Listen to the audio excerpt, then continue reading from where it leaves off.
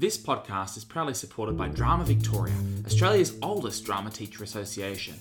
Consider becoming a member to take advantage of the many member benefits. This podcast was recorded on the land of the Wurundjeri Woi-wurrung peoples. We would like to pay respects to their elders past, present and emerging. Hello and welcome to The Aside, a podcast for drama teachers and students. I'm Lawrence Page, and in this episode, I'm joined by someone who has had a massive influence over many teaching careers. She is the artistic director of Libretto Studios in North Queensland and has performed and taught drama for over 20 years. Today, we're joined by the incredible Alyssa Oliveri as we talk about Drama is History. Let's get to it. Alyssa, really great to talk to you. Hi, Laurie. How are you? I'm really well. It's hot up there, isn't it? It is dreadfully hot and it is pelting with rain as we speak. Is it really? It is. Minor flooding. Wonderful, wonderful time of year. The monsoon. And what I like about this conversation is that people definitely tune into the Drama Victoria podcast to hear about the weather that happens in random parts of Australia. But I'm glad that you've taken some time out of your schedule to talk to us this afternoon. And by this afternoon, I mean whenever somebody listens to this podcast. So I'm just going to jump straight into it. So today we're talking about history in drama and how we can show history in drama. So I guess my first question to you is, how do you approach teaching history when you're teaching a drama lesson? So the first thing I would do, so if I was looking at epic theatre, I would actually introduce students to all of those other styles. I would introduce them to the concept of World War II first. I would introduce them to the idea of Hitler and the Holocaust. We would look at, the atrocities that have taken place first, because all of those things have influenced those playwrights to be able to write in that style. So if we look at, theatre of the absurd is the British. If we take Samuel Beckett, theatre of the absurd was Beckett's view on how that particular event has affected common man. If we look at Butoh and the origins of Butoh, it's, we've got that particular style is in reaction to the events of Hiroshima and Nagasaki at the time with the atom bomb. If we look at Bertolt Brecht's writing, his writing started back in the 1930s prior to the Holocaust taking place, and yet in reaction to Hitler and all of the atrocities that took place. So all of those styles are in reaction to that event. So even plays like Tennessee Williams' A Streetcar Named Desire. A Streetcar Named Desire was written at the same time, in the same year as Waiting for Godot. In the same year. So when we look at A Streetcar Named Desire, we can see the American influence or the American take on that event, on that war. We've got our protagonist in there with the beautiful Blanche Dubois, and of course we've got Stanley in that role, in that lead role. We can see the role that the American soldier had in society. We can see Blanche Dubois and the breakdown of her, remember she was a prostitute throughout that war and was really violated by the troops that were coming through. So we've got some really strong themes that were coming through. And again, all in reaction to war, in reaction to what was happening at that time. So I think that, for us to just ignore all of that as teachers means that we're not tapping into those wonderful historical moments. And therefore the teaching of those characters and the teaching of those units, the realism of Blanche Dubois won't have the same significance if we don't tap into that.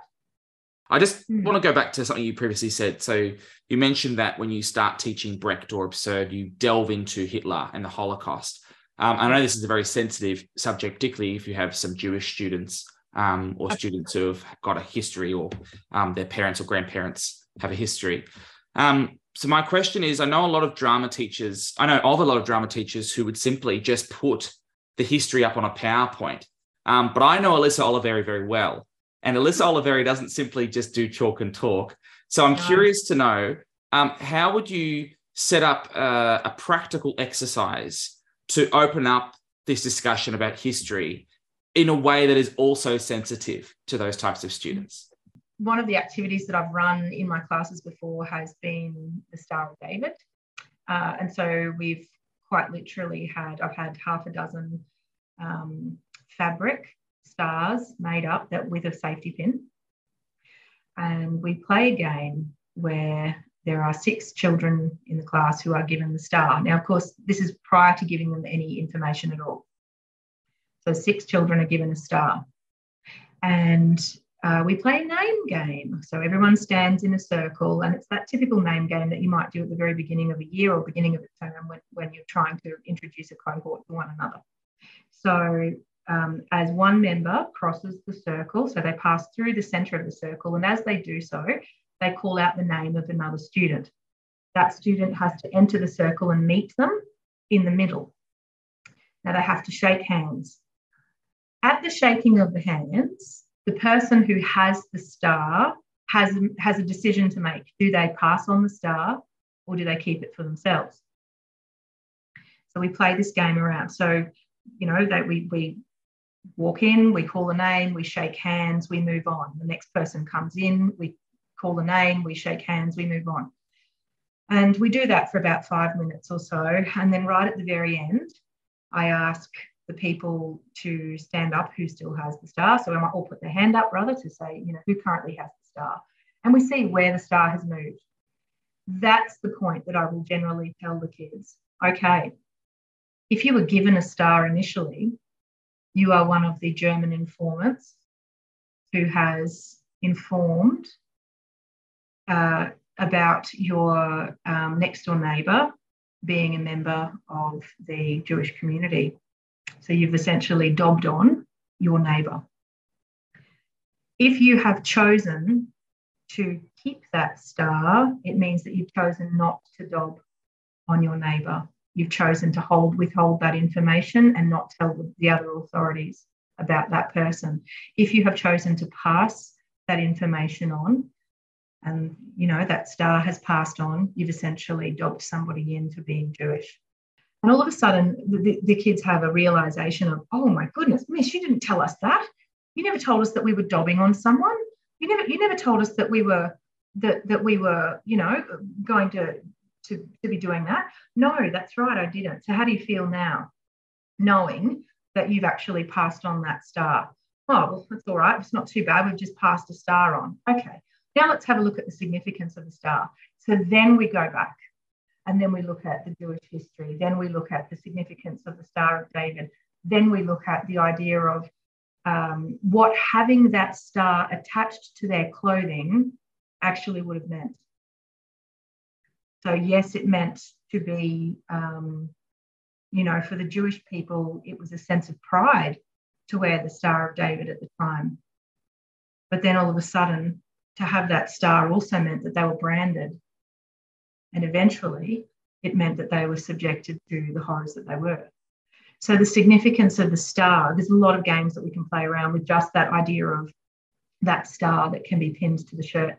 And the idea is to get kids to a point of empathy, where they empathise with the idea of where the German soldiers were or German families were, where they get to a point of empathy from that point of view, but also being a Jewish person. Do they pass on a star to somebody else? Do they dob on their next door neighbour for also being Jewish? Do they choose to wear the star? Do they choose to proudly wear it themselves? So there's a lot of games that you can play just with that one activity. So I do about 6 or 7 different variations on that activity alone of having the star and pinning it onto the test before we even get to the why. And see, this is the whole thing. The challenge with doing drama, I think, is that my way of teaching anyway, my way of teaching is discovery learning. So I don't like to give information before we start. So I know that there are teachers out there who like to throw everything up on a PowerPoint on the board and say, these are the learning objectives. This is what we are going to achieve today. These are our lesson aims. These are the activities that we're going to do. And they will they will essentially give all of that information to the students so as not to blindside students. But I find, I have found, and again, I've been teaching for over 20 years now, I have found in the past that discovery learning is often more rewarding both for the teacher and for the students. So if there is a particular activity which does, require a little bit more sensitivity in terms of the types of students, I might flag it with that particular student beforehand and say, look, this particular lesson, we're going to be covering some quite sensitive information, and I want to flag it with you first. You are welcome if you would like to just sit and watch as opposed to participate. If you feel comfortable participating, you're very welcome to be involved. These are the types of things we'll be doing. So if it's one particular student, I will definitely do it like that. If it was a class of students where I think this is going to be problematic, I'll definitely, change my approach so that I'm not isolating students or making them feel uncomfortable in that way. And again, if there are students who are feeling that way, again, our subject is the vehicle to open these discussions. Ultimately, our job is to teach empathy. Ultimately, that, for me, that is the crux of our subject. Yes, we learn drama. Yes, we have curriculum that we have to follow. Yes, we have assessment that we have to be able to teach, or teach to. But ultimately, our job is to teach two sides of the story. Our job is to teach that critical thinking where students are able to make up their own mind about decisions or about situations or about events. And they can't do that with just one side. They have to be shown everything, like a smorgasbord, for them to be able to make critical decisions or to have a critical opinion. So again, I think that idea of empathy, knowing both sides of the story, or if there's more than one side, more than two sides, they have to know it in order to be critical thinkers. If you had a student in your class that said something like, well, why do I need drama for history? I could go and take a history class. Why do you think drama is such an important vehicle for teaching history? I actually think it's more important. Isn't that terrible to say that? Not that I'm disregarding history as a subject, because I do think it's I think it's necessary. And because, without looking at history, we do make the same mistakes. But I do think that learning history through drama gives us a very different perspective of how people were treated. I'll give you an example. The Crucible. Let's look at the Crucible. Arthur Miller's text. We've got beautiful use of historification through there, as we look at the way that the Salem witch trials were conveyed, and then we can link that right through to McCarthyism. Of course, it was written in the 1950s. I think he was married, actually. He was married to Marilyn Monroe, and she was actually vilified through that McCarthyism as well. But then, of course, you've got also the Amish community and the strong links with Christianity and religion through there as well. So there's multiple eras that have been addressed with that one play. So we can look at that one play and we can look at history from multiple angles. Then we look at it from the perspective of the characters and we get a sense of feeling as we say those words and play those lines and rehearse those scenes. We get a perspective of how they felt being on the receiving end as those characters. So whether it was through the McCarthyism, whether it was through that, 1692 witch trials and how those witches felt, or whether it was through those shunned members of the Amish community who've been booted out, or any community who have been booted out, have been excommunicated, who've been rejected, who've been deliberately shunned. We get to feel that and understand that perspective. We don't get that if we're just reading the history about it. When we look at Waiting for Godot, how did the majority of Europe feel at the conclusion of the war? It was very different to the way that Australians felt. It was very different to the way that Americans felt. And we don't get that through A Streetcar Named Desire. We don't get the way that Europe felt by reading Streetcar Named Desire. We get that when reading Waiting for Godot, or from reading Endgame, or any of those other texts. Yeah. I'm honing in here on Beckett, but I know there are a million others as well. So we truly understand the way that common man felt at that time by engaging with those texts.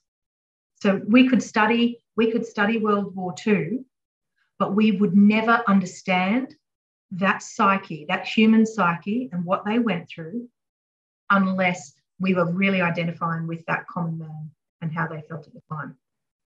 Alyssa Oliveri, thank you so much for your time. Thank you, Laurie.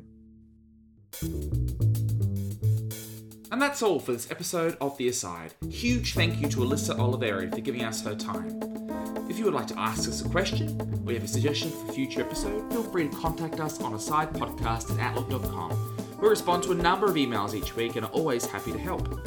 Thank you so much to Drama Victoria for their ongoing support, and thank you to Aaron Searle for providing the music. And of course, thank you for listening.